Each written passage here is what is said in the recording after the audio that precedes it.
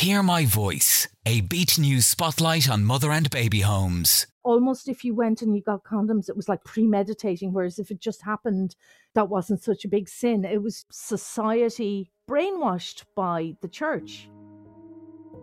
It was the summer of 1980. Deirdre Wadding was 18. She came home from college to spend the summer in her hometown of Wexford.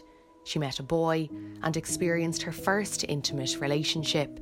Between 1986 and 1992, an average of 118 women a year were admitted to Bessborough Mother and Baby Home. My mother was probably the driving force behind the whole decision for me to go to Bessborough. She was my mother. I loved her. She was like an amazing mother until I confronted her with the fact that I was a sexually active young woman, and then everything changed. So, as you say yourself, you were in a state of shock when you found out you were pregnant. How did your mother react to the news?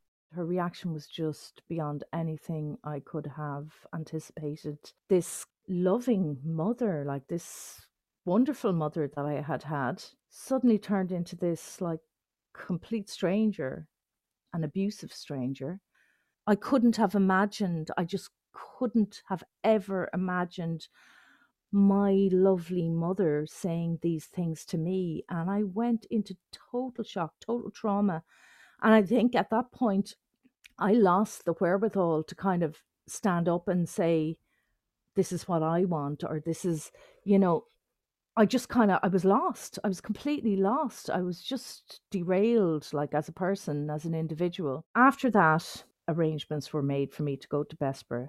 During the 76 years Bessborough was open, women were given different names once they entered the home. The minute you kind of went in, you ceased to become who you were. I was Kira. But anyway, so there I am. I get the routine that there's breakfast and whatever, and there's chores which involve cleaning and, mostly cleaning. What was the birth like? So everything was in-house, and there was a nun who was the kind of surgeon, obstetrician, doctor, whatever. She did all the medical stuff, and a nurse who worked with her. So I went in the morning, got up on this metal trolley, not really knowing what to expect. At some point, and I honestly don't know, did I pass out or did they give me an anesthetic? Or I honestly don't know. And I have no conscious memory of the birth actually happening.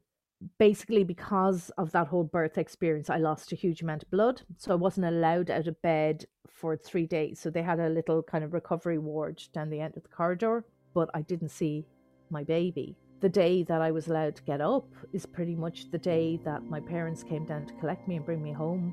And I was able to go into the nursery and see him basically for the first time and hold him and, just give him my blessings and wish him well. And I mean, I can't even remember that day. All I remember is just sobbing. I mean, sobbing like my heart would break and just not being able to see with the tears. And I know that I just cried nonstop the whole way back to Wexford. Having a baby when you probably haven't finished growing up yourself is particularly challenging. That's Catherine Joyce of Barnardos, the Assistant Director of Children's Services in the South East region. We're very lucky in the South East that we have a teen parent support programme in Wexford, and we also have a student mothers programme that focuses mainly on the Waterford and Wexford areas. And those are specific family support services that reach out to teen parents who find themselves having a baby at any stage up to the age of 22. Barnardos have been working with young mothers for the past 30 years, ensuring that women like Deirdre have the help and the support that they need going forward. We help with rights and entitlements and the practical routines and making sure that the young person gets all the support that they need to be, the best mum and dad that they can be. Deirdre went on to meet her son when he was 19.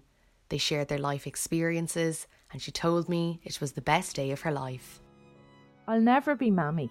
I'm his mother. I'm blood. But his mammy is the woman that brought him up, that was there when he was teething or sick or going to school or whatever. And that's one of the things that never changes. It is amazing, but you can never have those years back. And you never know what it would have been